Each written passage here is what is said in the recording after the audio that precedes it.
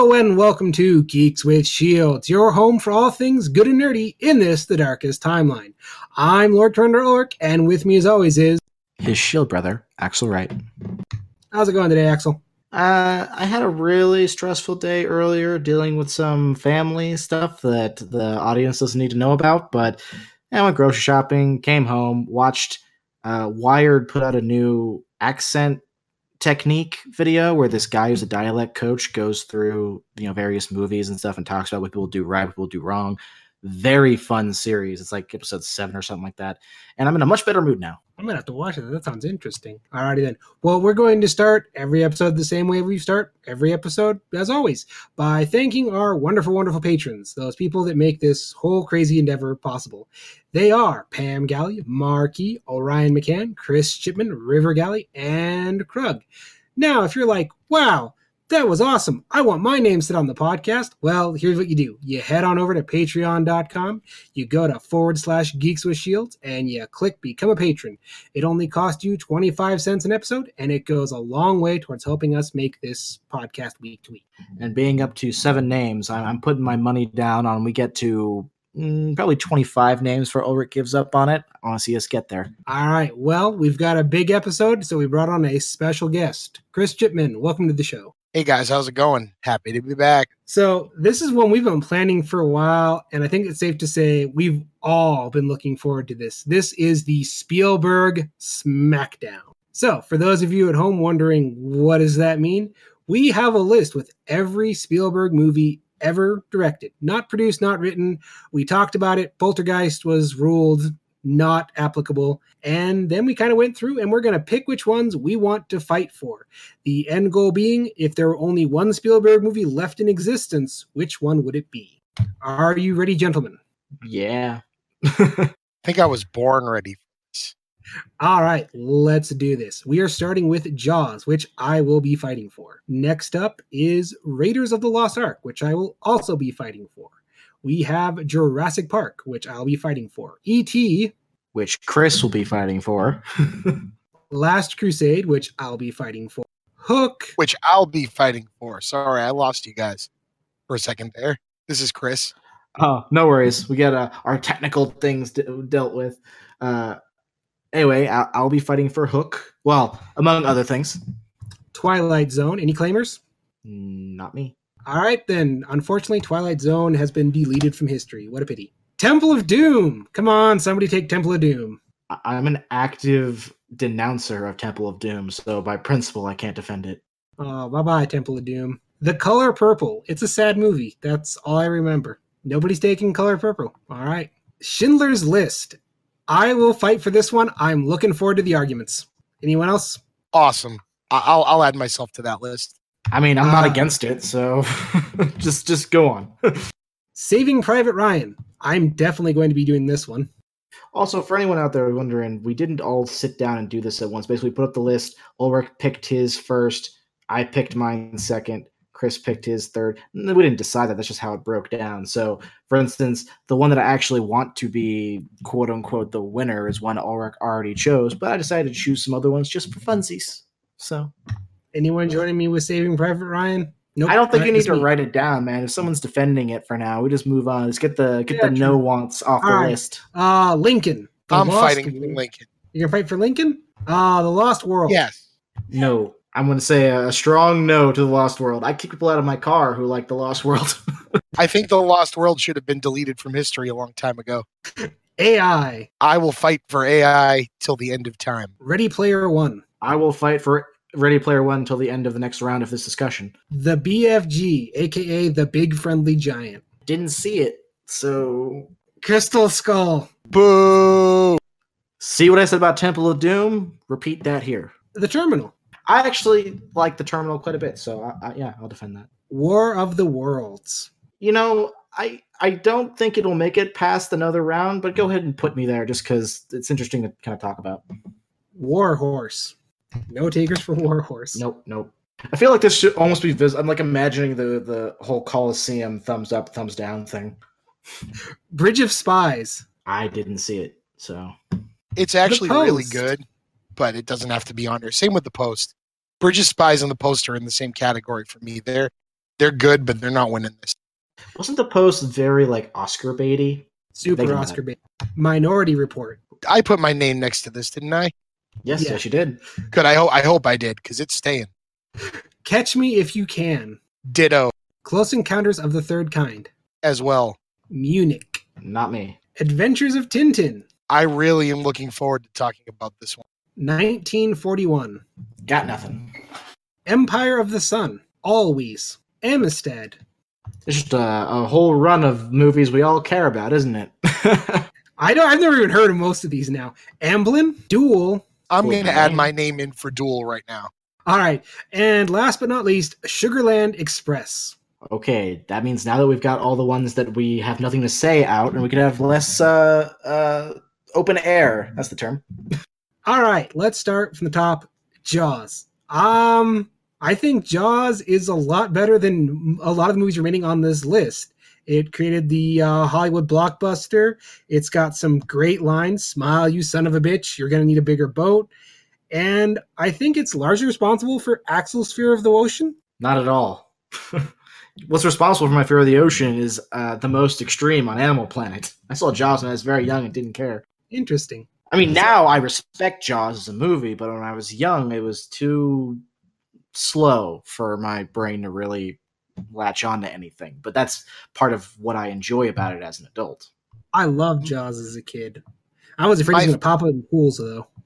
My father, on Wednesday nights, when my mother used to work bingo at the school my brother and I went to, and my dad would rent movies that we shouldn't see, and we'd watch them with us. And, we'd watch things like Cheech and Chong's Up in Smoke, Animal House, stuff like that. And Jaws, I probably was 4 or 5 years old when I saw it the first That's time. about how old I was.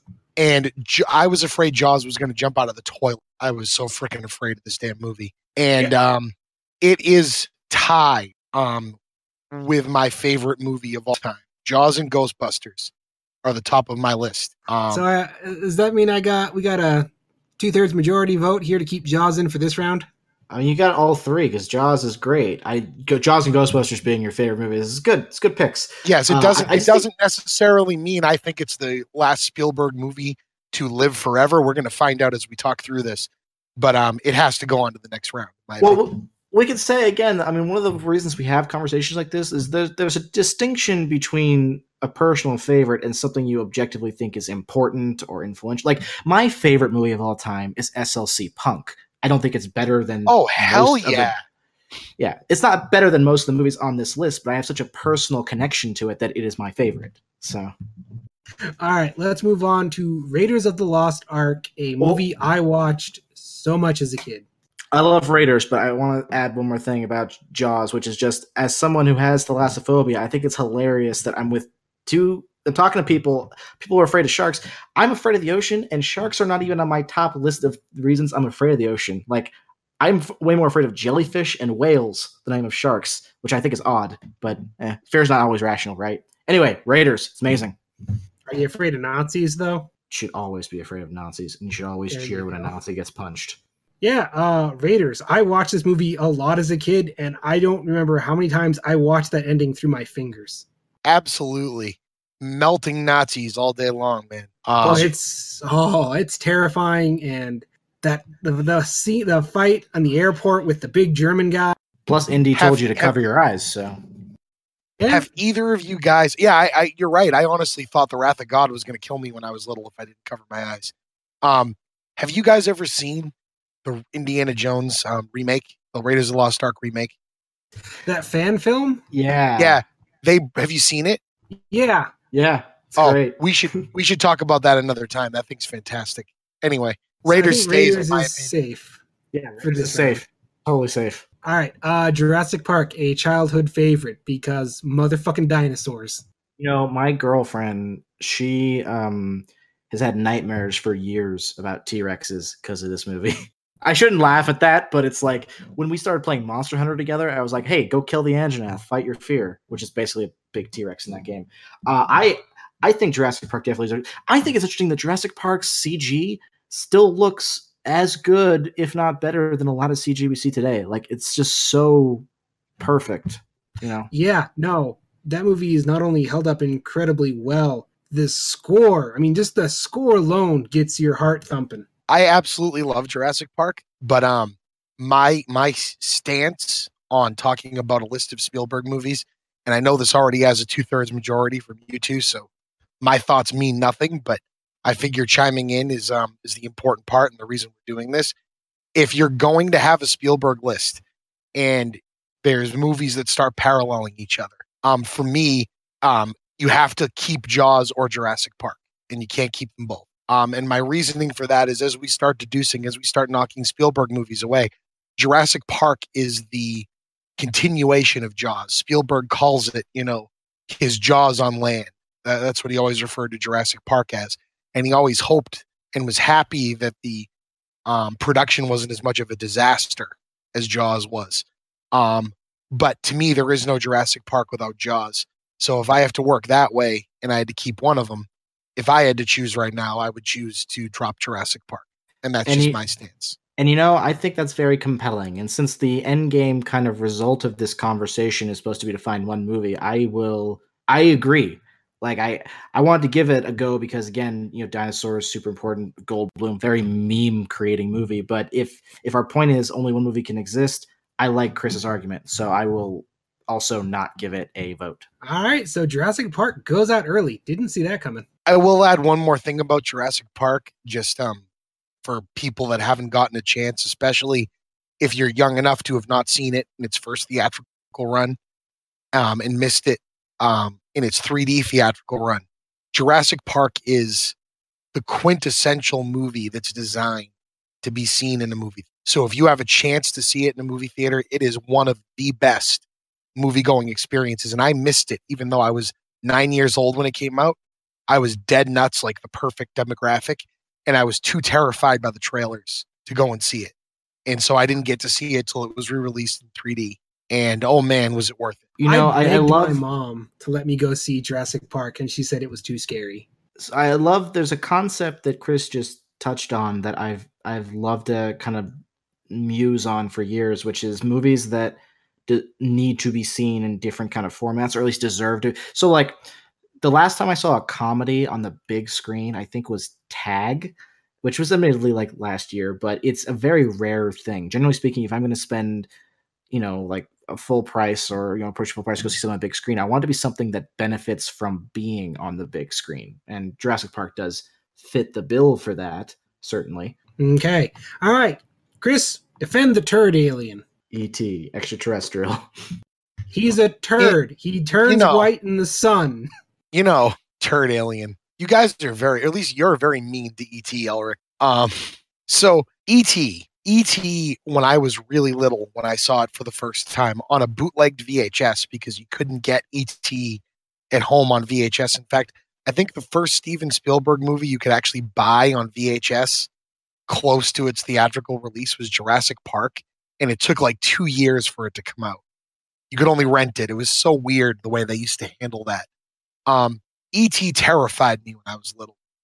Same. It's a sad, scary little movie for a young kid. It touches on emotions that I think have been unmatched in Spielberg movies since. The childishness of and how real the children are in that movie versus how real the circumstances and the fear and the horror that they're put in the middle of. The fact that, this alien just happens to be nice, but we don't necessarily know if the ones from its home planet are. And, the kind of thought in my head is when they come back, are they going to come back and just start killing these kids? You're talking about the sequel now. Well, yeah, but, there's a humanity to E.T. And watching it on Blu-ray, I've never seen it in the theater. And it does have that horrible pedigree of that even Spielberg has shit on.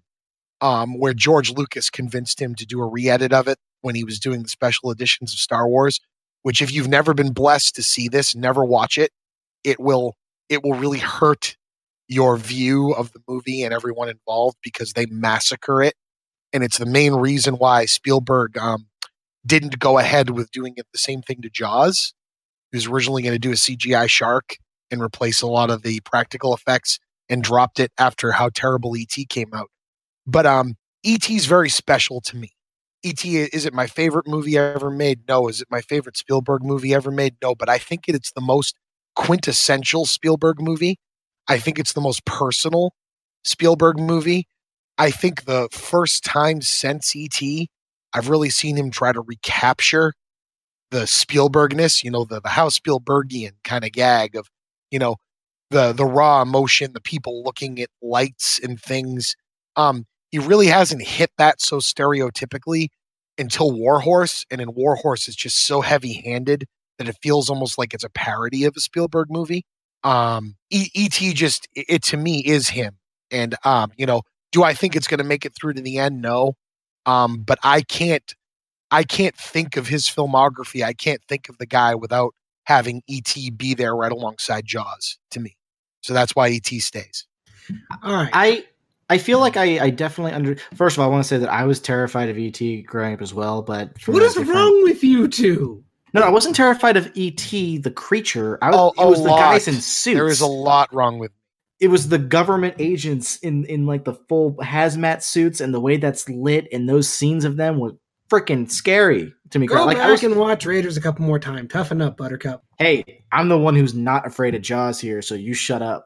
It's a man-eating shark. That's worth being afraid of. Men in suits, not so much. The government is scarier than a shark. I'm sorry. Anyway, I agree. The government can't eat me. That's what you think. So E.T., my thoughts are E.T. is one of those things that is foundational. Like, so much has been either a homage to or a build upon or a criticism of, that it's one of those movies that, like with Jaws, we mentioned before, so many movies and stories exist only because E.T. exists. And while as a movie itself, I find it doesn't hold up as well for me as something like Raiders does, for instance, I think because of that foundational aspect of it, I will give it a vote as well. All right, I guess I'll save my arguments for the next round. E.T. gets to carry on. All right, Last Crusade. Sean Connery, tanks, Hitler. Need I say more? Yes, because this brings up the same issue with the Jurassic Park versus Jaws question. So the real question comes up. Normally, I would instantly go with, well, Raiders came out first, so it's the first one in the series, thus it stands alone better as a movie than whatever its sequels are. But Last Crusade's an interesting exception to this kind of rule. I feel like Last Crusade does stand up really well as its own, separated from Raiders. So I don't know what an experience for someone who's only seen Last Crusade and hasn't seen Raiders would be, but I'd be really curious to what that looks like, I'd argue Last Crusade's almost a better starting point because you get informed the character of Indy a lot more. You learn the origins of his whip, you learn the snake. I mean, yeah, Raiders has an awesome, fight scene with a plane, but Last Crusade has an awesome fight scene with a tank. I would argue, though, that those reveals only matter as much as they do because you've seen them in Raiders. Like, if you go into that's why I'm saying I don't know what it'd be like, but if you went into Last Crusade never having seen Raiders, then that opening scene with young Indy, while a good action piece in itself, like the falling into snakes would just be creepy. It wouldn't also be this is where Indy's fear of snakes comes from. I'd argue it pays off later when you watch Raiders. It's like, oh, okay, I remember he fell into a pit of snakes as a kid. That works. And again, Sean Connery's playing his dad, and he keeps calling him Junior, and it's hilarious. Yes, but by your own argument there, its enjoyment is partially based off of the existence of another movie, meaning that it doesn't stand alone as well by that argument. I'd argue it does, because you can cut off the whole opening, bit, or you're not having reference to that. It's still Indy being Indy, seeking holy relics, fighting Nazis, that whole... I mean, come on. Yes, Jaws and Raiders have lots of great lines, but I'd argue Last Crusade has "You have chosen poorly," and I can show that to my kid, a lot easier without fear of scarring them than I can Raiders.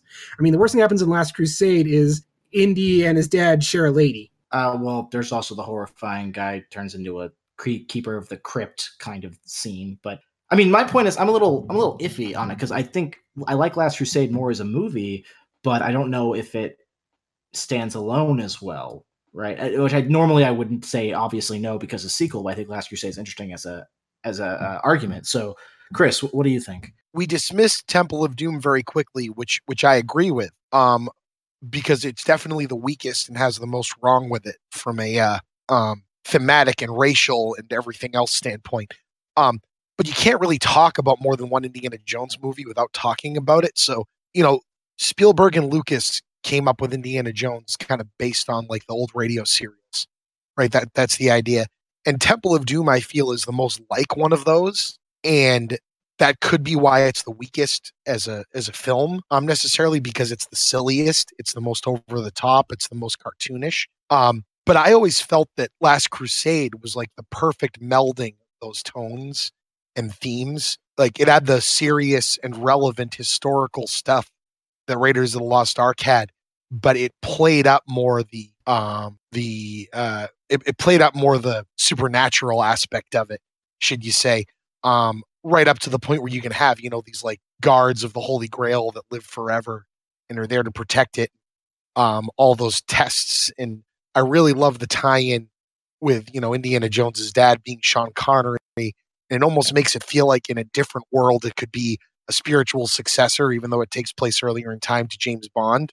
Like there's some bits in Last Crusade that feel very James Bondish. And to me, I still stand by my Jaws and Jurassic Park thing, where you can only really have one Indiana Jones movie on this list. And I think I might enjoy watching Last Crusade more than I enjoy watching Raiders of the Lost Ark. But Raiders of the Lost Ark's the more important movie to stay, in my opinion. So it sounds like Chris is out.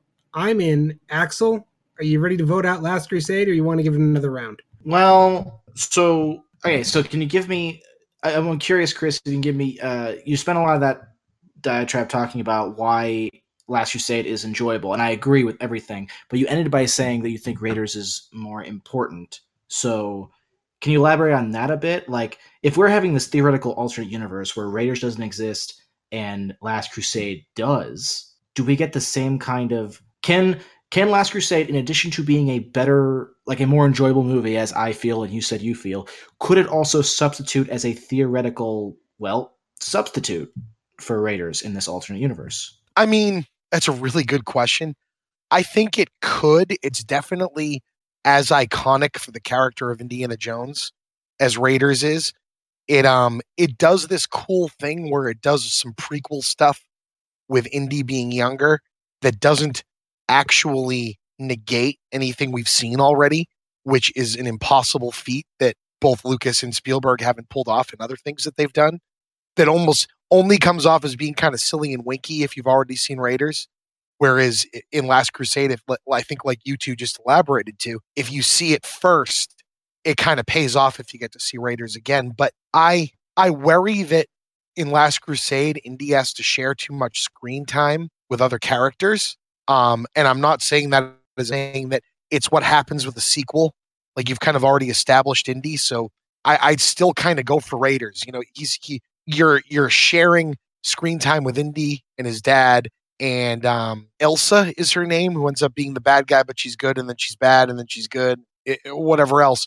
But it just expands, I think, on the very key, very focused, serious thing that Raiders does, where Raiders works more as a dramatic film, I think, than Last Crusade. And that's why I'd keep it. Last Crusade is definitely more pulpy. And I'd say, we talk about the whole Bond thing, I think Marion is way more interesting than Elsa. Well, interesting is not the right word, because Elsa's super interesting because she's a Nazi. Marion's just a much more fun character. I will give it the vote for now so it can pass on, but on our next pass through, we definitely gotta land on one, just one. And I will say this: getting rid of either of the two of these is really hard for me. We're gonna have to talk about some of the nitty-gritty, uncomfortable bits about both movies, because there's some stuff in there that's definitely of its time. Yeah, because I'm on the fence. I think I'm leaning towards Raiders first because of that. What you talk about, I think Raiders is probably more of a tight, focused story, because again, it's focused just mostly on Indy. The side characters are just that side characters, but I need a little time to ruminate on it. So the movie I'm going to talk about is Hook, which, okay, Hook is by no means, I think, even in the same caliber of movie as Raiders, Last Crusade, Jaws, or E.T. I don't, but it's interesting for a number of reasons that I think are important to at least talk about. Like, now Disney is doing this, these live action movies, and the live action movies are either basically a almost shot for shot kind of remake, like they did, like they try to do with Beauty and the Beast, or there's some kind of commentary, reflection on one of their old stories, like Snow White the Huntsman or Maleficent. And Hook kind of was maybe not the original, but definitely like the first one that I'm super aware of to do that in like as big a way as it did, like, so that's just part one. I'm not a huge Peter Pan guy, but Peter Pan's one of those things that's just cultural osmosis. You know what it is. So you can latch on to the story in Hook very easily. And the idea of taking the kid who is literally defined by his inability to grow up and making a story about him grown up is goddamn brilliant already, I think. Robin Williams being basically a child in a man's body is, I think, perfect. That's casting. Robin Williams. Come on now. Yeah, I'm not saying it's an insult. I love no. I'm just saying you hit the nail on his head. I mean, Robin Williams is a man and as a child in a man's body. That's if you had to describe Robin Williams as someone who never knew him, that's probably one of the easiest ways to go. And then there's Dustin Hoffman as Hook, right? It's Dustin Hoffman, if I'm remembering that correctly. Yep, that's right. He's hamming it up, and he's awesome. I still, that scene of him telling Smee to stop him from shooting himself is one of my favorite bits of like that joke, because that's an old like Abbott and Costello kind of bit right there, but that version of it is one of my favorites I've seen on film, and it's definitely got that Spielbergian element of talking about essentially like the the inner child and awe and wonder kind of thing. It's literally caked into the narrative, about someone who has to literally find their inner child in order to save the day, but also reconcile that with his responsibilities as an adult with his kids. It's like, I find it to be a very complex narrative to be tackled by something that's so light. So I think that, the only weakness I see in Hook really as a movie is basically everything to do with Tinkerbell is kind of problematic and frustrating. But Robin Williams is so great. Hoffman's so great. I love the performances. I love the concept of the story. I love the world. I love how the pirate town looks like a theater production. Like, it just kind of makes sense to me, considering that I've always felt like Neverland was constructed this kind of way. So to get that feel and that tonality into an actual live action setting without just having curtains is really neat. So anyway, that's my kind of defense while also acknowledging, faults. No, so I love Hook. It's one of my earliest memories is watching this movie with my family. I get happy thinking about this movie. I will probably fight this one in later rounds just because of my nostalgia and love for this movie. And it's just so pure and good and innocent. And we lost Robin Williams, and this is such distilled Robin Williams in a lot of ways. So I don't have anything else to say. Hook is a giant guilty pleasure for me. Everything that you guys just hit on is so true. Hook came in this weird time period where, Robin Williams, while he's great in this movie, he really is great. He was kind of in a bunch of movies all at the same time where we all have a very strong remembrance of them as being great, and they are. Like, you got this, Jumanji, Jack, sorry. Or all these movies Robin Williams was in that he wasn't trying to be as funny then. Like, you think, Robin Williams in a movie like this, you're going to get Mork from Ork in there bouncing off the walls. And part of the greatness, I feel, of Hook and his role in Hook is that he plays the majority of the movie as a jerk who has to relearn how to be a kid. And it's such a weird thing. It's kind of the same with Jumanji. Jumanji is a very straightly played role for a Robin Williams movie. And I found my only real problem with Hook, and I think the thing that bothered a lot of people that I've noticed more as I grew up, is Hook has very conflicting tones to it. Like you said, I absolutely love the set design of Hook. And it's one of the last movies of its kind that were really in a time period where they still had to do everything as those big sets. It had just such a fully realized visual aesthetic where it wasn't going for realistic, like you said. It was going for storybookish, theatrical play. Even the stuff in England, when they pan up to the sky at night, kind of looks made, like crafted by hand, rather than being a CGI, perfect look. And I just love that about it. But the movie's also very dark, and I can see Disney having problems with it when they made it, and I can see it got kind of, advertised wrong. Ended up losing a ton of money because Hook is nasty, and Dustin Hoffman is definitely playing like a harder, like PG-13 version of a character. The kids, brutally violent things happen to them. I mean, freaking Rufio gets run through, for Christ's sakes. And so it tonally, like as a kid, I loved it because it's like, oh man, this stuff can be brutal. Looking back at it as an adult, it felt like the movie had a little bit of schizophrenia about what it really wanted to be. Maybe it was something cynical in Spielberg at the time, where he was fighting with that adult versus kid thing as well.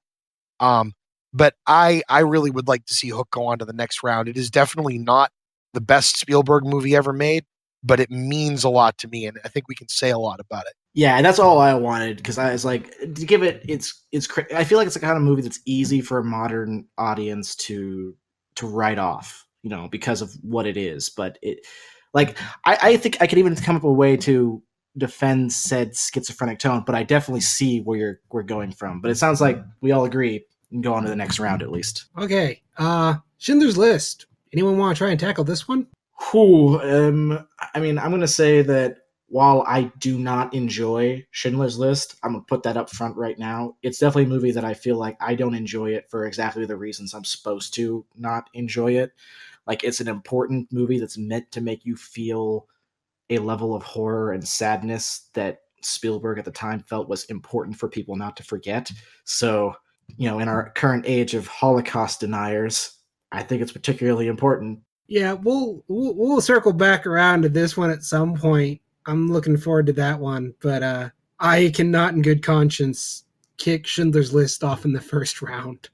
I agree. Schindler's List has to stay, and it's going to be a tough conversation if it has to drop away, because it's that quintessential Spielberg thing where he found one of the harshest things that's ever happened in history, something so emotionally resonant to him, and found the story that strangely has an uplifting message to it to talk about in there. And it's going to be so hard. But yeah, Schindler's List stays for now. All right. Opposite end of the spectrum, similar time period, Saving Private Ryan. I will argue that opening sequence alone means it should get through this round. That is brutal and visceral and strangely awesome. All right, I just real quick, I'm going to say, of some things need to go. I think Saving Private Ryan is really my dad. The closest thing I had to a father, it was his favorite movie, so I experienced it pretty young. And yeah, that opening sequence is I've heard. I'm sure you both have heard that actual people who were at the Normandy beach said that was the most accurate representation of it they had seen. So that's really important. The movie that follows it, I mean, I love Tom Hanks, I do, but that movie, it hurt me on a physical way, especially because I've got this major obsession with loyalty and I've got some hang-ups about crap like that. Like the whole scene of the guy just letting his friend get stabbed. It's a great movie. I think it's probably an important movie, but in the interest of movement for this podcast, unless you convince me otherwise, I'm not going to give it my vote, just because I feel like the biggest strength is that opening scene. The rest of the story is good, but largely forgettable in comparison to it, at least for me. What about that ending, though? I mean, the ending is... How do you talk? I don't remember the ending. Okay. All right, so the ending... I'll let Chris take it from here. So here's my take. So Saving Private Ryan is one of the most visceral theatrical experiences I've ever had in my life. I hadn't seen a ton of war movies up to that point and hadn't seen anything like it really on the big screen. That experience of that opening is unparalleled, in my opinion, in war films. There's better war films, not many, but there are, particularly about that war. But it really brings you right in. But with that said, I'm going to use the Jaws Jurassic Park thing here. And even though Schindler's List and Saving Private Ryan are not both war films, they are both about a war that was very important historically, culturally. And if I take both of them, I have to take the true story over the made up one that happens to have, real stuff going on, number one. because anytime it kind of falls into the to a lesser degree, it falls into the Patriots Day allegory, where they have Mark Wahlberg playing a character that's made up to take you through a situation. Private Ryan, it's unbelievable, but the rest of the movie is kind of, Spielberg doing what Spielberg does, but in a war setting that happens to be way more horrific and way more brutally realistic and harsh than he usually goes. But I'm going to stick that and Schindler's List side by side with each other. And to me, if I had to pick one to stay, I'm going to pick Schindler every time. So it comes to me to make the defense for Saving Private Ryan. Okay, I can do this. Firstly, the ending is they make it to where, this Private Ryan, Matt Damon, is held out. And they're like, you're going back. And he says, no, I'm not. I've been fighting and dying with these guys here. I'm going to fight and die with them. And the squad loses. Like, do you know how many people we have lost, getting you? You're going home. And this is when Tom Hanks' character goes, no, I understand, loyalty to your brothers in arms and whatnot. We're going to stay and make a stand here against some Nazi tanks. Fast forward, you get this awesome fight as they try and take out these tanks. It ends with this big German tiger rolling up on Tom Hanks, shooting at it with a Colt 45, and as it closes in and lowers its gun at Tom Hanks, it explodes, and a couple bombers come flying overhead, and you realize they have, won. Matt Damon goes up to Tom Hanks, who is dying, who this whole time we've been convinced the old guy from the beginning of the movie is Tom Hanks, even though if you do the math, it doesn't really add up. It's Matt Damon, and his final dying words to Matt Damon are, earn this. Make the most of your life, earn this sacrifice that you made, that your brothers in arms made, that your brothers made. And it's this gut punch of an ending that, really just hammers home everything that they went through. And it's a really great introspection into the bonds we build, and very much the concept of loyalty, both, the negative and the positive, in that all these guys died rescuing this guy, but they ended up, even more of them dying. But the flip side of that is it was all for loyalty to his, fellow soldiers. And I'm kind of losing my train of thought here. All right, well, here's how I want to answer that. So Saving Private Ryan and Schindler's List, I think, are an interesting. I hadn't thought to compare them, but now that you brought it up, Chris, so both of them are, in essence, trying to convey the horrors of World War II, but in a different capacity. And I think that, at least for me, Schindler's List way of doing it is a lot more focused. It's about a very specific set of horrors and abominations that happened in this war specifically, whereas Saving Private Ryan's set of horrors, as far as I can tell, are a lot more generalized. It's more about the horrors of war in general, using this particular battalion in World War II as the specific vessel of getting across that concept. Also, the nature of the horrors, like in Saving Private Ryan, it's this visceral violence, where in Schindler's List, it's more like a visceral hopelessness, if that makes any sense. And so all that together, I agree with Chris that I think Schindler's List, being the more specific to this particular war, being a more of a getting across a hopelessness rather than a visceralness, which can be misconstrued by some people as quote unquote coolness. Saving Private Ryan is more of a general war movie, I think. And so, yeah, and most of your argument seems to be, Ulric, based on this concept of what it teaches about the soldier, which is certainly an important thing. But again, it's more general than I think the importance of the specificity of Schindler's List. So I still don't give it a vote. This is going to get real tough. We keep eliminating some of the softballs early on. Okay, next up, Lincoln. Haven't seen this one, so hopefully one of you two have. Though I'd love if Chris is arguing for a movie he's never seen. I haven't seen it either, so I think by default it's going to go just because we can't vote for it. But I know Daniel Day-Lewis is great, and let's hear what you have to say, Chris. So I kind of figured by default it had to go, but Lincoln's an interesting movie. One, it's a performance. It's Daniel Day-Lewis all day long that carries this movie. But man, it's Spielberg working in a very stripped down, very subtle very non-Spielberg kind of way. Whereas, we talk about Schindler and Private Ryan being, big set pieces and big things. Lincoln is very like two characters in a room talking kind of a movie for a lot of the scenes. And it just does wonderful things with a story we all kind of know already. And it really falls into, Spielberg's got two settings these days where he goes and makes, big bombastic like Ready Player One or BFG kind of things. Or he does these, Bridge of Spies, The Post, stripped down kind of Oscar baity things. And of the more recent group of those, this one was my favorite. It's just a powerhouse of a small movie. And if anything, anyone, even you guys, gets out of hearing me talk about it, is go and see Lincoln. It's really worth the time. It's just a well-made, very good Spielberg movie. And I wanted a chance to talk about it, but I don't have an issue with it dropping out of this point. Yeah, I'll keep it just because Daniel Day-Lewis performance, and I'm not rushing to get down to the hard ones. If we can keep a couple easy ones in here, I'll take that over having to argue against Schindler's List. I love Daniel Day-Lewis in general. I know that he's crazy. I've heard the horror stories of My Left Foot, so I'm not at all surprised that he care. I mean, I want to see it. I haven't, so I can't say anything. I'm surprised that they put up with this shit from My Left Foot. Anyway. Okay.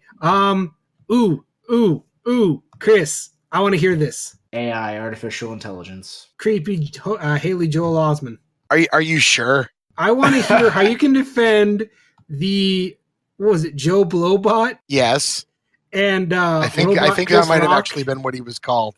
Robot Chris Rock is one of my problems. But we yes. No, shush. All right, so we can talk about that. So AI, for those that don't know, and this has nothing to do necessarily with why I defend it, it's just background into it, was a Stanley Kubrick. Stanley Kubrick and Steven Spielberg were very good friends, and they wrote the movie together. And Kubrick could not figure out how to end the movie, and died without ending it. So Spielberg took on the task of finishing a movie that was very important to his friend. For anyone who's seen Ready Player One, the amazing homage to Stanley Kubrick's The Shining in there is a perfect example of how much respect Spielberg had for his friend. But AI, I talk about E.T. having some horrifying imagery for a kid. AI has some bits in it that are the closest thing to horror visceral horror that I've ever seen Steven Spielberg put to screen. The first half of the movie of the story of AI, with the parents trying to imprint on their kid and the implications of an artificial intelligence child, and what happens if you take away the humanity, take away the fact that kid is going to grow old and that kid is going to biodegrade and die, and add the unabashed, without any sort of strings attached love that an artificial imprint on a human being would give. That's a horrific concept. And thinking through and seeing how that's played out with the son and him being left behind by the family because they can't handle that. I love that half of them. When you get to the Flesh Fair, which was a Kubrick creation, and they throw in some comic relief involving a Chris Rock robot and a few other things that I thought was kind of silly, that's still a very horrific scene and a very amazingly Spielbergian kind of riff on the American Midwest and the South. It kind of reminded me of a NASCAR race. And I really enjoyed that imagery and how that was used in a more dystopian Philip K. Dick style, post-apocalyptic kind of thing. The movie thematically has some problems. It has kind of the hook schizophrenia going on at times.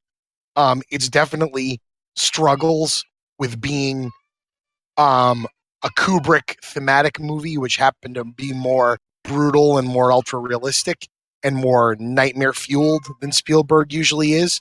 So you could see him kind of trying to water down some of that. And I don't know if you guys have seen it in a while, but there's, spoiler alerts on all these, but there's a lot of people being completely argumentative over what the ending of AI means. And I will say I'm the first person to say that I think the movie should have ended where Kubrick ended it originally, which was when the robot Haley Joel Osment goes under the water, and the Coney Island was that thing, the merry-go-round, or what do you call those things? Carousel. Yeah, no, not carousel. The big thing you go up into the sky, like the Eye of London. Ferris wheel. Sorry, falls on him, and Jake just woke up. If you guys can hear it. Yeah, it's okay. Hi, Jake. They say hi. I think that's a more visceral ending, and you can tell that's where Kubrick ended it. And Spielberg's little addition to that of the kid, waking up and being uncovered by what people believe to be aliens. But if you look, there's a bunch of ones and zeros flowing through their body. They are the next evolution, future evolution of artificial intelligence. So the entire human race has died, and these aliens are mining relics of our society, I think is a really cool ending for a movie. On top of the fact that they basically let the kid die and shut down with the corpse of his mother, or the digital corpse of his mother. I find all of these themes to be much more independent, old Spielberg feeling, where not all of it sticks. And I really appreciate that about the movie. I appreciate how non-standard, about how not crowd-pleasing it wants to be. It wants to be a lot more visceral, and for that, I've always loved AI. And I know a lot of people have a lot of problems with it, but those are my takeaways from it. And that's why I think it's important enough to stay for the first round. I'll say this much. I agree with you. I think it's a pretty good sci-fi up until that ending. It's got a lot of the beautiful visual flares of Kubrick. There's definitely some haunting, creepy stuff to it. It's a really good movie, but that ending I understand him not knowing how to end it. I mean, 100%. That I don't know. Haley Joel Osment's a bit creepy at points, but he's a robot kid, so I guess it works in the movie's favor. I haven't seen this movie since, I think, over 10 years. This was the last time I saw this movie. I probably should have boned up. I haven't had time recently. But I would say from what I remember, and especially from Chris's explanation, I love any movie that deals with the philosophy of, like, what is, a person, what is humanity, what is defining life. And I think that visceral imagery in AI is very effective at kind of like forcing some interesting kind of feelings from someone grappling with those kind of issues. So, I mean, I'll give it a pass for the first round. Okay, let's move on. This one I'm curious to hear about because I do not like Ready Player One should not at all pass the first round. I am set to defend it. I'm saying it shouldn't make the first round, but I think it deserves to be mentioned because Ulric doesn't like it at all. So that's the criteria. Okay, I see how it is. Well, the thing is that you think it's a bad movie. I do not agree with you. I think that it is, flawed. Certainly, it is very popcorny, for lack of a better term. But it's Spielberg creating. Well, okay, it's Spielberg working from shitty source material. I read the book too, so don't someone tell me that I don't know what I'm talking about. And I enjoyed the book, but it's not a good book. There's a difference. And he spins something very fun out of it. I mean, I got to watch Mobile Suit Gundam fight Mechagodzilla, and that alone is like, I got to at least give some props for that, because that was like, that set off my 5-year-old senses in my brain. Okay? So here's all I will say. If we keep this one in the first round, we are saying that Ready Player One is more deserving to stay than Saving Private Ryan and Jurassic Park. Hey, I just said it shouldn't stay the first round. I'm just saying. Are you voting for it or against it? I'm voting against it. I just wanted to still say that I enjoyed it. It doesn't deserve to pass the first round, but I wanted to give it a proper shake because I know you were not going to. I've seen it. That was me giving it a fair shake. I watched this piece of shit.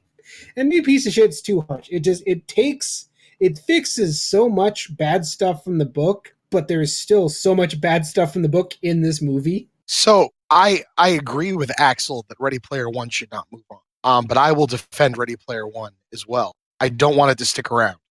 One of my biggest things that put a smile on my face about Ready Player One was knowing that Ernie Klein, who is not a very good writer, I find the book enjoyable, but it's the biggest flaw with the book is that it's a gatekeeping book. It's a guy basically saying, I'm the only one that's allowed to have all this knowledge of all of these things. And if you don't know as much as me, you don't deserve to have these things. And that's what the whole damn book is about.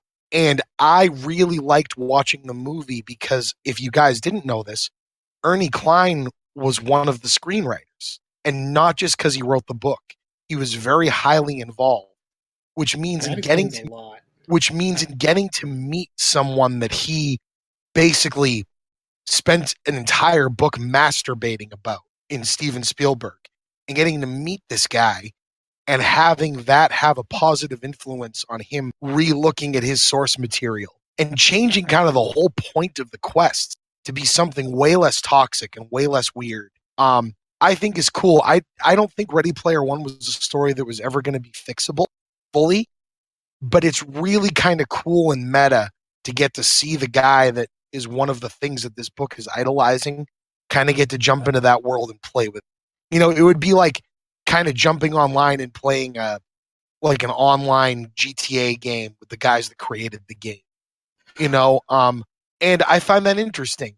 And I think Ready Player One was a blast to watch, but it is definitely low. I mean, look at this list of movies we've got, right? We just went through and got rid of Jurassic Park. Jurassic Park is one of the best monster movies ever made. Ready Player One is definitely not one of the best movies like Ready Player One ever made because there's not a whole lot of movies like Ready Player One. It's weird, it's meta, it's fan servicey, and I think he's having a blast making it, but it also felt like in the third act that it kind of got on autopilot, and that takes a lot away from it for me, but I really enjoy it, but it doesn't move on.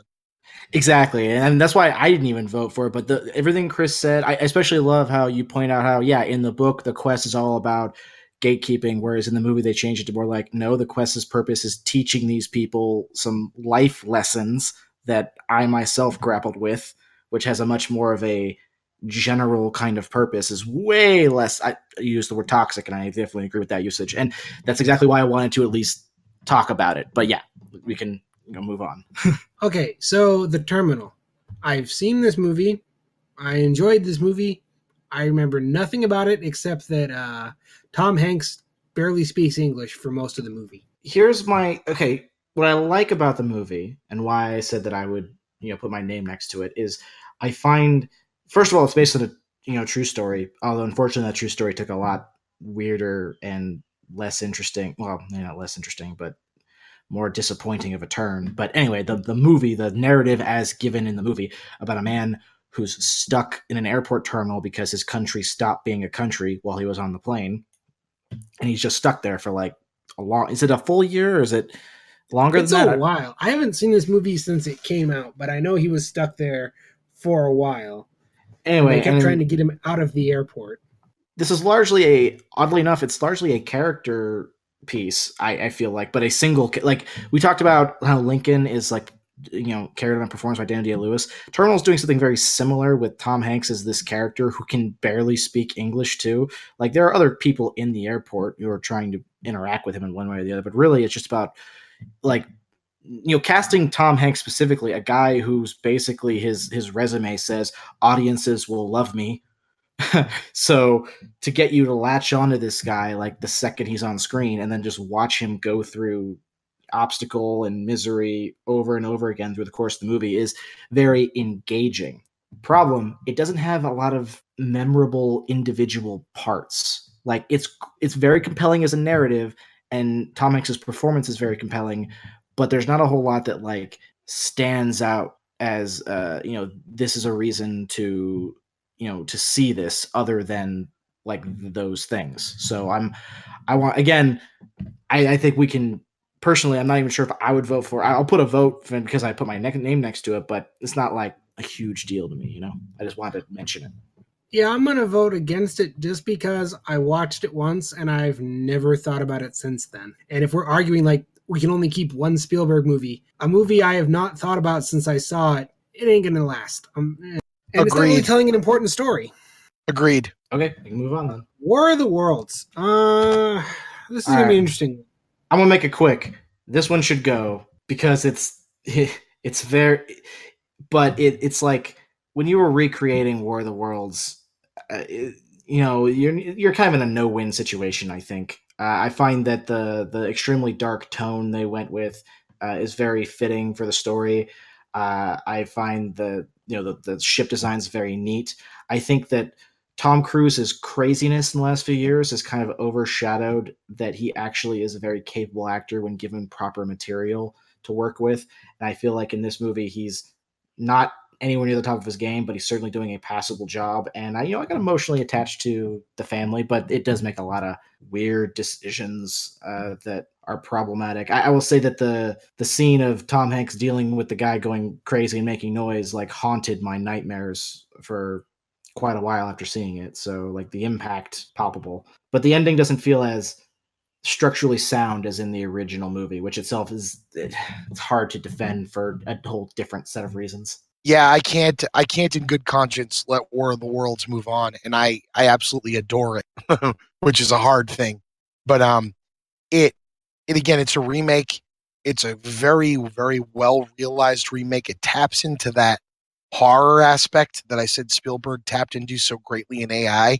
The scenes, especially for a PG-13, War of the Worlds, are just, this is some of the meanest and nastiest and cruelest he has been in the sci-fi genre in his career. And it ends up being smaller in scale and effect, especially because, as you said, the kind of way it all wraps up, it ends about 3 or 4 beats too late, and it brings a character back to life that should have been freaking dead, that kind of takes a lot of the emotional impact away.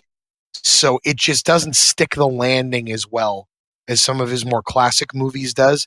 And I box a lot of Spielberg movies in together, and I box this one and Minority Report in together, and it's not just because of the Tom Cruise connection, which, and we'll get to Minority Report, but if I had to pick one of them to stay, War of the Worlds drops away every time. Well, it's funny because that whole Tom Cruise connection, like I said, my War of the Worlds is not Tom Cruise working at his best, but Minority Report might be pretty up there.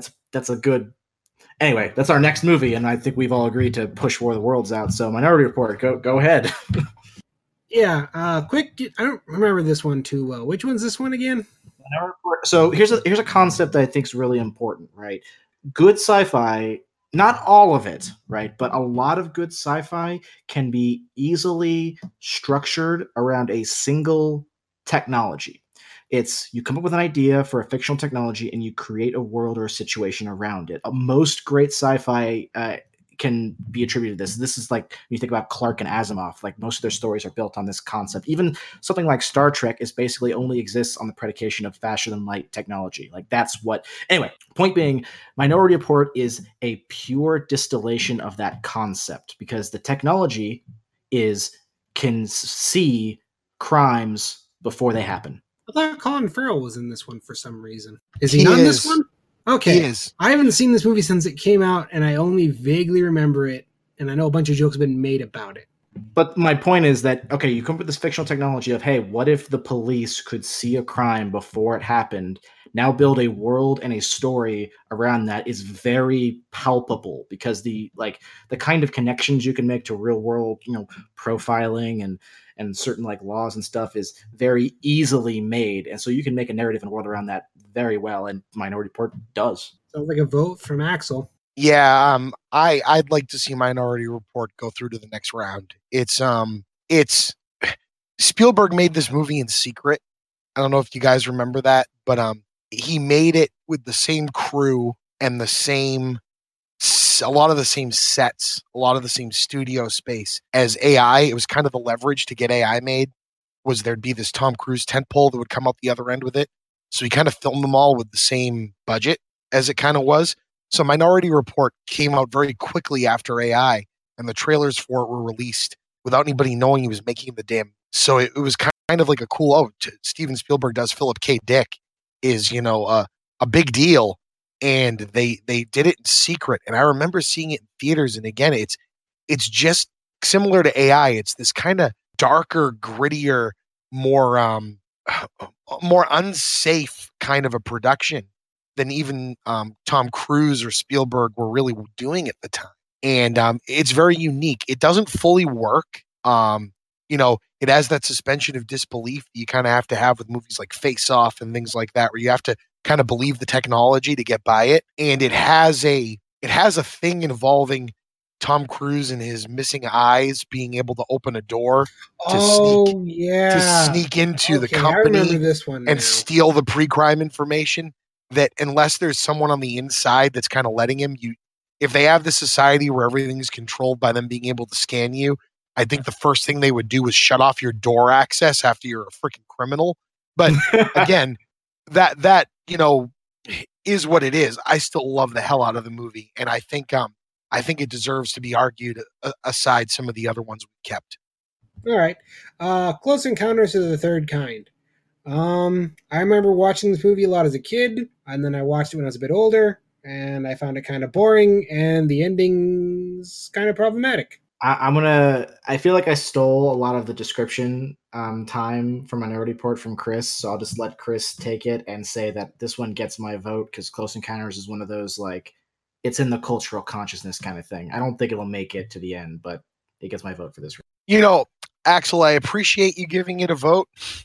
And after talking through a lot of these other ones that we've kept, God, I absolutely love Close Encounters of the Third Kind. But with keeping E.T. and keeping Minority Report, it's a really important movie. And, the visual effects wise. But again, as I think Ulric just said, it's kind of a more slow burn in terms of Spielberg. He's touched on these themes in other movies we've kept a lot more. I think I want to vote for it, but I think for sake of time and sake of I don't think it's going to make it to the end, I think we let Close Encounters drop away. That's fine. I accept that. It ends with a guy abandoning his family to go live in space. Yes, and it's also... Yeah. And I also would like to say, you can cut this part out, I love this conversation and want to keep going, but it is getting late for me. So I don't want to rush you guys. I just want a reminder that, well, that's why I almost wondered if we would just end after the round one and we can come back and have a more detailed thing with a set round two as a different video. I think we're going to have to. I think we'll finish out this round and split this in half. Are you guys okay with that? Because I don't... Maybe real quick, once we get to the end of the round one, we go through the list again, like one by one, like we did at the beginning, and just make sure there's none that we can just kind of agree to drop away just by talking through them. Yeah, I think we'll do that. We'll finish this round, then we'll do a second pass, like, okay, these ones obviously aren't going to make it, and then you'll have to join us for part two. Good, because I think it deserves the time. I just don't want to. I don't want to rush you guys unintentionally. Yeah, it's fine with me, man. All right, so Adventures of Tintin. I never saw this. I had no interest in it, and I know who Tintin is, and I couldn't care less. Dead Air. Have you both not seen this? I saw parts of it. I didn't see the whole thing. Okay. I want to talk about Tintin. If that's okay for a quick second, because I think you guys hit on something really important. So, Tintin. Okay. Tintin is not known very well to Americans. I knew what Tintin was. It seems like at least Ulric knew what Tintin was. I was aware of Tintin as the original. Spielberg is in love with Tintin, and this was kind of a labor of love. The movie made bank overseas and made so little in the U.S. that it didn't end up being a hit. But there's something important for me about Tintin, and the important thing is when I bought it, because I saw it in the theater, I loved it, and then I bought it. And I went through every single special feature on this damn DVD. And there was a spark in watching Spielberg on the sets making this movie that really resonated with me. It elevated the movie. I already loved the movie, but the movie is basically him kind of doing Raiders again. It hits a lot of the same beats as Raiders. Tintin is very similar. It has like a serial kind of background to Indiana Jones anyway. So that cuts in a lot.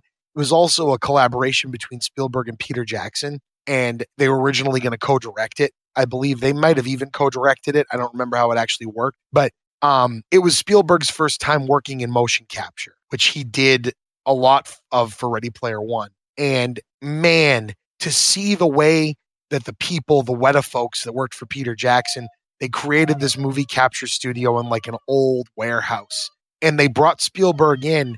And the way he likes to direct, he's a very visual director. He likes to get behind the camera and see the shots.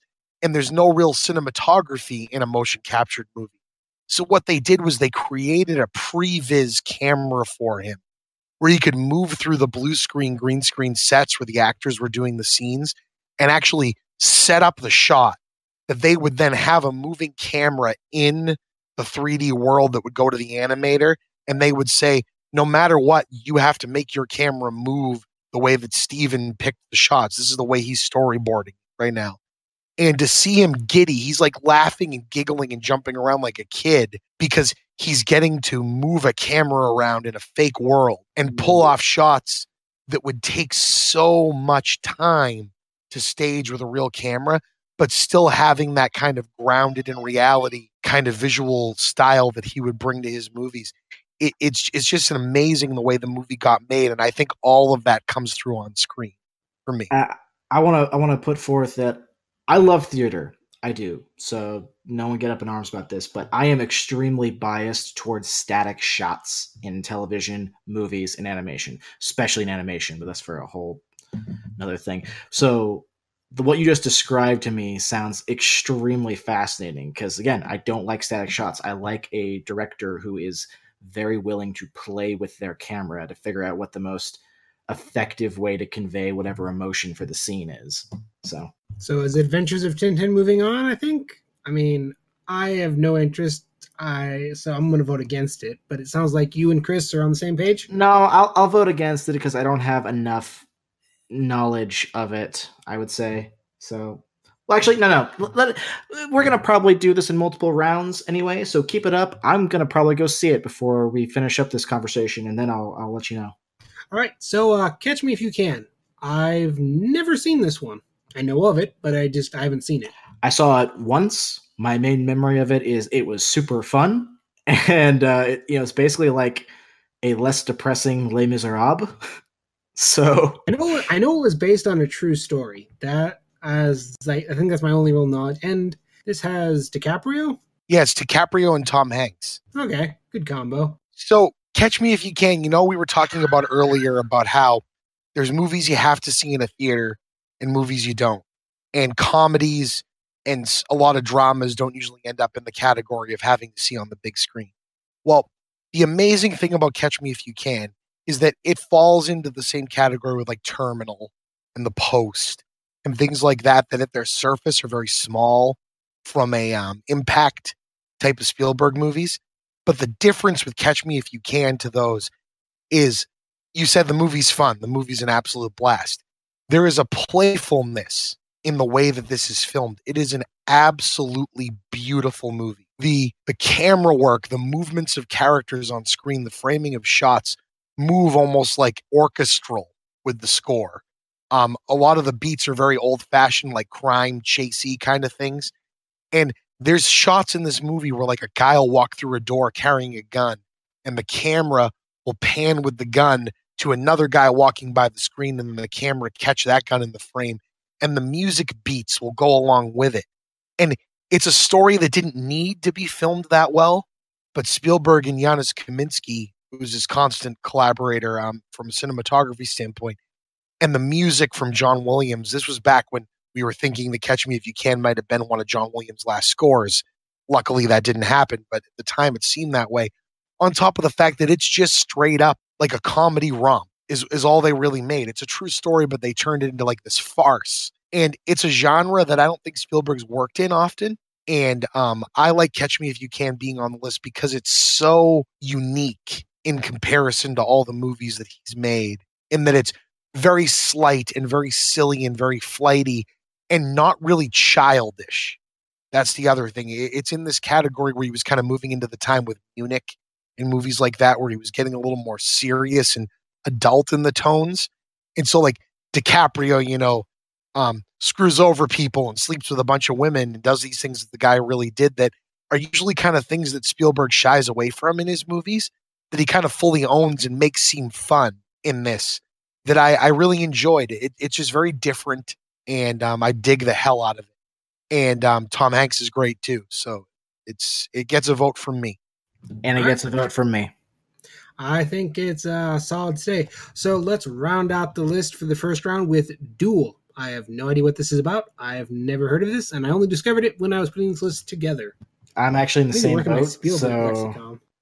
So, Chris, if you can deliver a good enough pitch, we can leave it on for the next round. But right now, me and Ulric have no say or nothing to say about it. So Duel. Duel is super cool. Duel is unique on this list because Duel is the only film that remains on our list that was not a theatrically made film by Steven Spielberg. Duel was made for TV. It ended up getting a theatrical release, but it was one of his very early movies. I think it came right after Amblin and the Sugarland Express.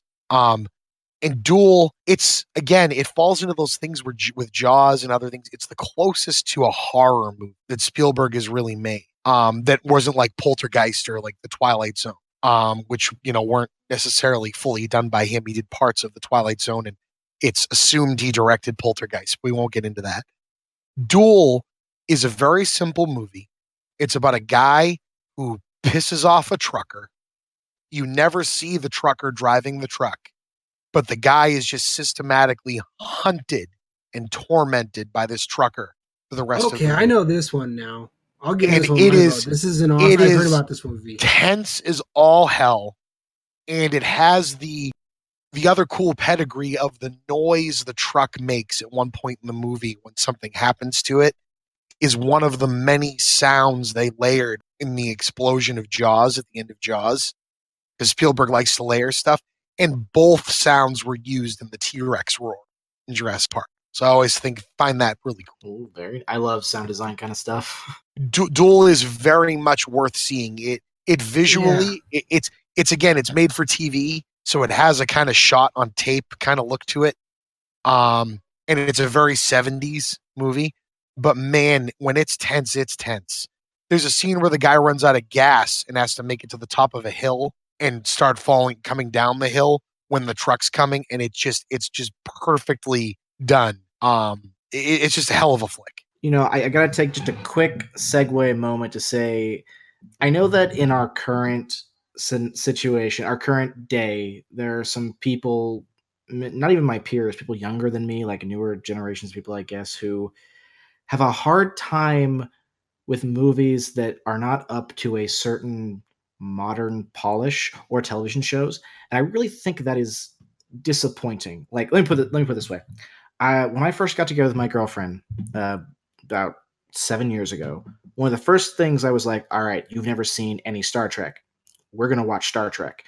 And I started her off with Voyager, because Voyager was like this very easy thing to get into, and then worked back to Next Generation and up. But I held off on original series, which I love, but I knew that, because like I watched Doctor Who, and I watched old Doctor Who, and I already knew that she couldn't. Like, she can't get around how that looks, whereas I can if I get into the story. So I would say that, at least from my perspective, that's one of my biggest, I don't know what the word is, worries or disappointments or things that I like to be a proponent of, is don't let how old something seems deter you from checking out a movie that might be like a great story, or even like might be great within the confines of the technology they had. Like, that might be one of the reasons it's interesting, like how Trek was on a shoestring budget and managed to create things like the transporter tech and whatnot. Anyway, point being, you made me think of it when you mentioned Duel looking like an older movie, and then that can turn off some people, and I just want to be like,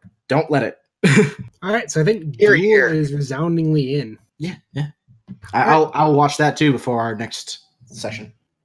All right, so let's just make some easy cuts, and we'll call it the end of round one. Okay, easy cut. I'll get right up on this. We can cut Hook. I wanted to give Hook a proper, because it's important to me, but I know it's not going to make it to the end, so you can go ahead and cut that off. But I was going to say, I love Hook, but looking at what we have left, it is not going to stand amongst the others. Lincoln, I mean, I haven't seen it. It's a great movie. Give me an opportunity to see. If two of us haven't seen a movie, I think we should go see it before at least one of us should do. So, how about AI? Because it's a good movie, but that ending. I think the ending's actually neat, so I don't think we should. All right, I think what we should focus on right now actually is this concept that Chris brought up of movies that fill a similar gap. So I think the rest of the movies in this list we've talked about at length. Really, we'll talk about more later. But right now, for the last couple minutes of this, we should pin down the Raiders and Last Crusade conversation. Ah. Because none of these movies will make it. I don't know. I think that's a much longer, deeper discussion. I have serious thoughts on both. I don't know if we can cram that in. Here's what I'm gonna. I think we can, because I'm the fence one. It was you were Last Crusade and Chris was Raiders. And here's what I'm gonna say. If this was a conversation about movie qualities, is a general conversation, I think I would lean towards Last Crusade. I feel like Last Crusade is a better movie overall. I think that the whole it actually focuses less on Indy individually isn't necessarily a bad thing. I think it has kind of an ensemble going on that adds that right. It's a much more enjoyable film. Yeah, but if the point of this little conversation is to get to the end and get to what's important, let me put it this way: when you first showed me the list, my initial thought is, if I can only pick one Spielberg movie to survive, period, I might pick Raiders of the Lost Ark. I didn't think Last Crusade. So by that and how my brain works, I think Last Crusade being a more focused narrative, especially with its focus on one character, I think it comes out better, or at least more important to what it's doing, which is essentially bringing pulp of that type to the screen in a big way. So I will cast my vote in with Chris to pull Last Crusade off and let Raiders take the slot for what they represent. Here's the only thing. There's two real problems with Raiders. I love it. But one, Indiana Jones is unnecessary to the plot. And two, Raiders has implied statutory rape. Well, not even implied. There's statutory rape there. I don't know how you can say he's unnecessary to the plot when basically one of the things Chris and I point is that it's mostly his vehicle. I know, but if you take Indy out of the plot, does anything different happen? I would argue yes. A lot different happens. The Nazis still find the Ark. The Nazis' faces still melt. The end of the movie is still basically the same. I love it, but we got to take that into consideration. Okay, but even that consideration I don't feel like qualifies for this particular conversation, because the movie isn't about the end game of what happens to the world, because the fictional world that Indy represents, that is supposed to basically be our world, and we know the Nazis didn't win. So there was really, when you watch Raiders, never ever a question of, will the Nazis actually get the Ark? This is the Perry Mason thing, where it's like, you go in, at least I feel like you go in knowing, yeah, Indy's gonna win. It's not if he wins, it's how he wins. And the entire movie is a vehicle for showing how awesome Indiana Jones and his life and this story is. So it's not about the end game consequences of the actions of the movie. It's about the pieces and the character, specifically the character of Indiana Jones, which is why taking him out makes the movie not exist. Okay, but let this be on your head. You are saying AI is a better film than Last Crusade. I am not saying that. I'm saying that it is more deserving to be on this list. I'm saying if we're taking it off, we are deleting Last Crusade from the continuity. It never existed, but AI does get to continue to exist. No, because the qualifiers of this were that at the end only one of these movies gets to exist, and I'm saying that in this particular conversation, the whole Jurassic Park versus Jaws distinction, that Raiders and Last Crusade are both accomplishing the same type of thing that AI is not. By the way, it's a very different thing. That the one that should come out in the next round is Raiders. That's what I'm saying. All right, internet. Axle hates Last Crusade. I love Last Crusade. I like it more than Raiders. I just think Raiders is more deserving. I know what? I can't throw Chris under the bus. You know what? No, you're throwing me under the bus about AI, so I will say this. I think AI is more deserving to be on this list than Last Crusade, and that hurts me to say it. And do you know why? Do you know why? No. Because AI is an original property. Okay. And Last Crusade is a sequel. I can side with that. All right. I feel comfortable now. That was actually a good point. And one other thing, if you put Last Crusade and Raiders up against each other, which we've been talking about, the things about the movies that are similar, the things that work better in one than the other, I believe the mystery in Raiders of the Lost Ark is more interesting and takes longer to get to its reveal. So it kind of keeps you guessing about how much of this movie is just a guy chasing real world things and how much of it is supernatural, where Last Crusade kind of leans heavily into one pretty early. Oh yeah, Raiders didn't come off. Someone had to play devil's advocate.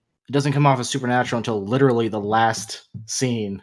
So, no, that's fair. You're allowed to play devil's advocate. I was just, this was got a little blood pumping. So that was the idea. Like I said, that was the whole purpose. All right, so moving into part 2 is Jaws, Raiders of the Lost Ark, E.T., Schindler's List, Lincoln, AI, Minority Report, Catch Me If You Can, Adventures of Tintin, and Duel. Oh boy, this next round's going to be fun, folks. Well, the next round will be more focused because we'll have fewer movies to talk about. We originally were meant to do this all in one video, but we all love to talk so much. And it's a long thing. So let's get through suggestions of the week and get Chris out of here. All right, I'm going to quickly do my suggestions because they'll be very quick, which are Shazam, Captain Marvel. I saw both last week. I probably don't need to tell anyone to see Captain Marvel because it's a Marvel movie, and it's, roughly the same quality, I'd say, of like Iron Man 1 or Thor 1. It's a good origin movie. It's not quite as good as like the Captain America movies, but fun. I don't need to tell you to go see it.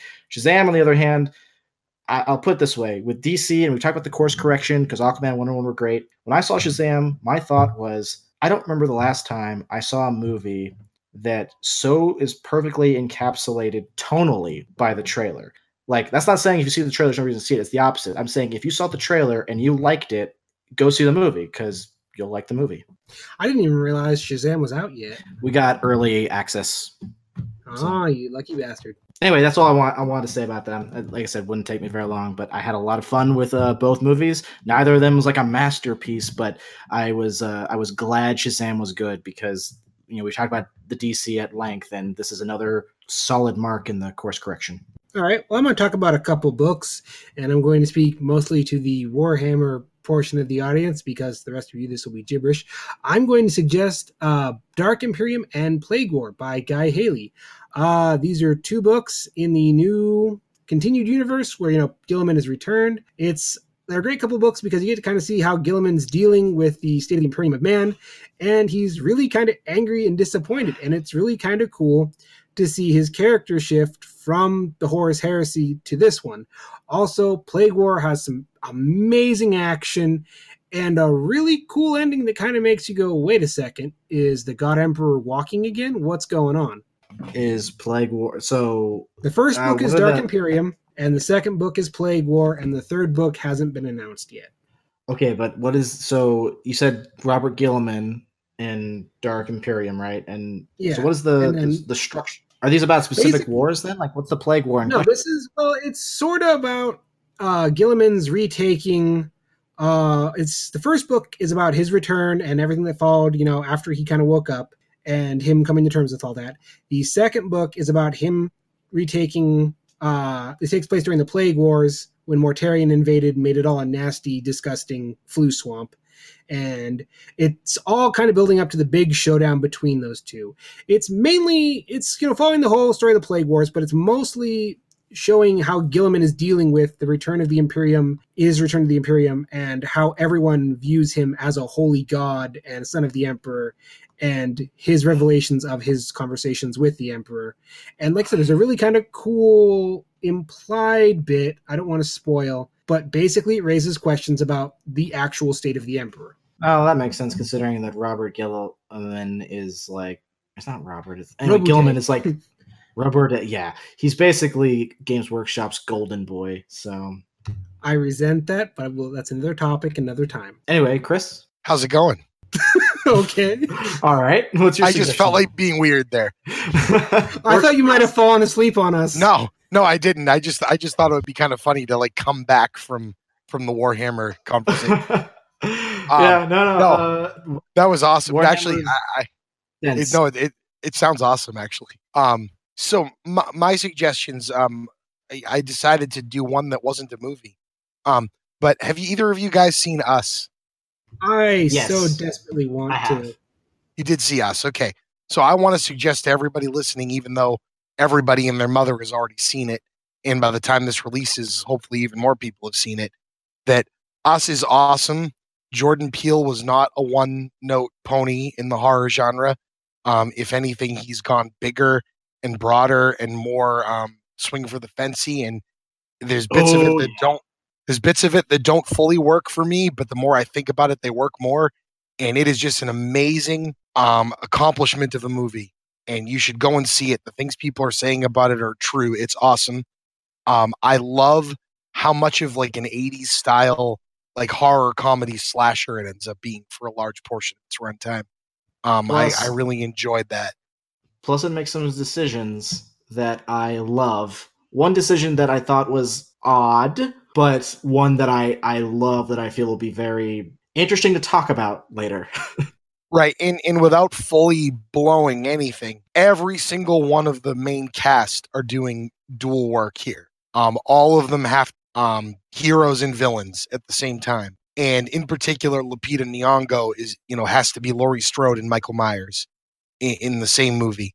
And if she is not up for awards and does not win those awards, there is going to be hell to pay, because I have not seen a performance, doesn't matter the genre, from a person in a long time that was as good as this performance. It was unbelievable. Yeah, I second what he said. I still need to see it. I don't know if I'm out of a chance to, just given how my theater works, but I'm really going to try. Yeah, it's real hard. I get to movies now by just going on lunch breaks at work.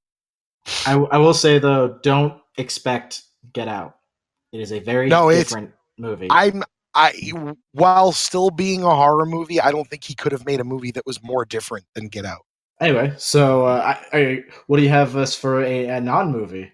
So the other thing, and I may have talked about my love for the genre of ska on this podcast before. I don't know if I ever have. I don't think so. Okay, in particular, American late 90s, early 2000s, third wave ska, as they call it.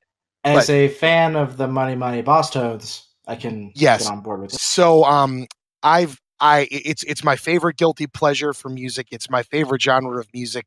It's not, in my opinion, the best music that's ever been recorded. I like it because the live performance of it is always an absolute blast. For anyone that's ever seen a band like the Mighty Mighty Boss Tones or Less Than Jake or Real Big Fish, which is my their newest album, is my suggestion of the week. The album's called Life Sucks, Let's Dance, and it's a blast. They always play their music 5 times faster than they record it live. It's just a big party. You will not have a smile on your face if you go and see these guys. And every time I've gone and tried to see one of these shows for like the last 4 years, either me or my wife gets sick, or something happens, or we end up having a kid and we can't find someone to watch them, whatever. And I'm going to see them in June. I'm pumped, and I've been listening to their new album a lot again, and I highly recommend it. It's a blast. All right. Well, this is the portion of the show where we allow our guests to plug their content and tell you to go do what they say. Chris, what do you got for us? Yes. So those of you that are back listening to me, thank you for coming. Those of you that always listen to Geeks with the Shields, as you've seen, I'm a patron of theirs, so you should be too. They're awesome. I love being on this show, but I also love what I do. I've had them on as well, and plan to have them on again, because I think it's a blast.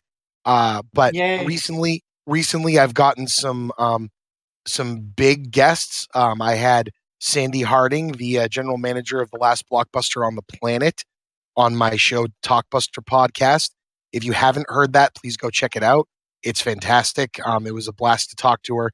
I don't know why she felt to give me the time of day, but she did, and I'm forever in debt to that, because it got me a lot of visibility. And they plan on coming back on the show every couple of months to kind of update the world on how they're doing through my show.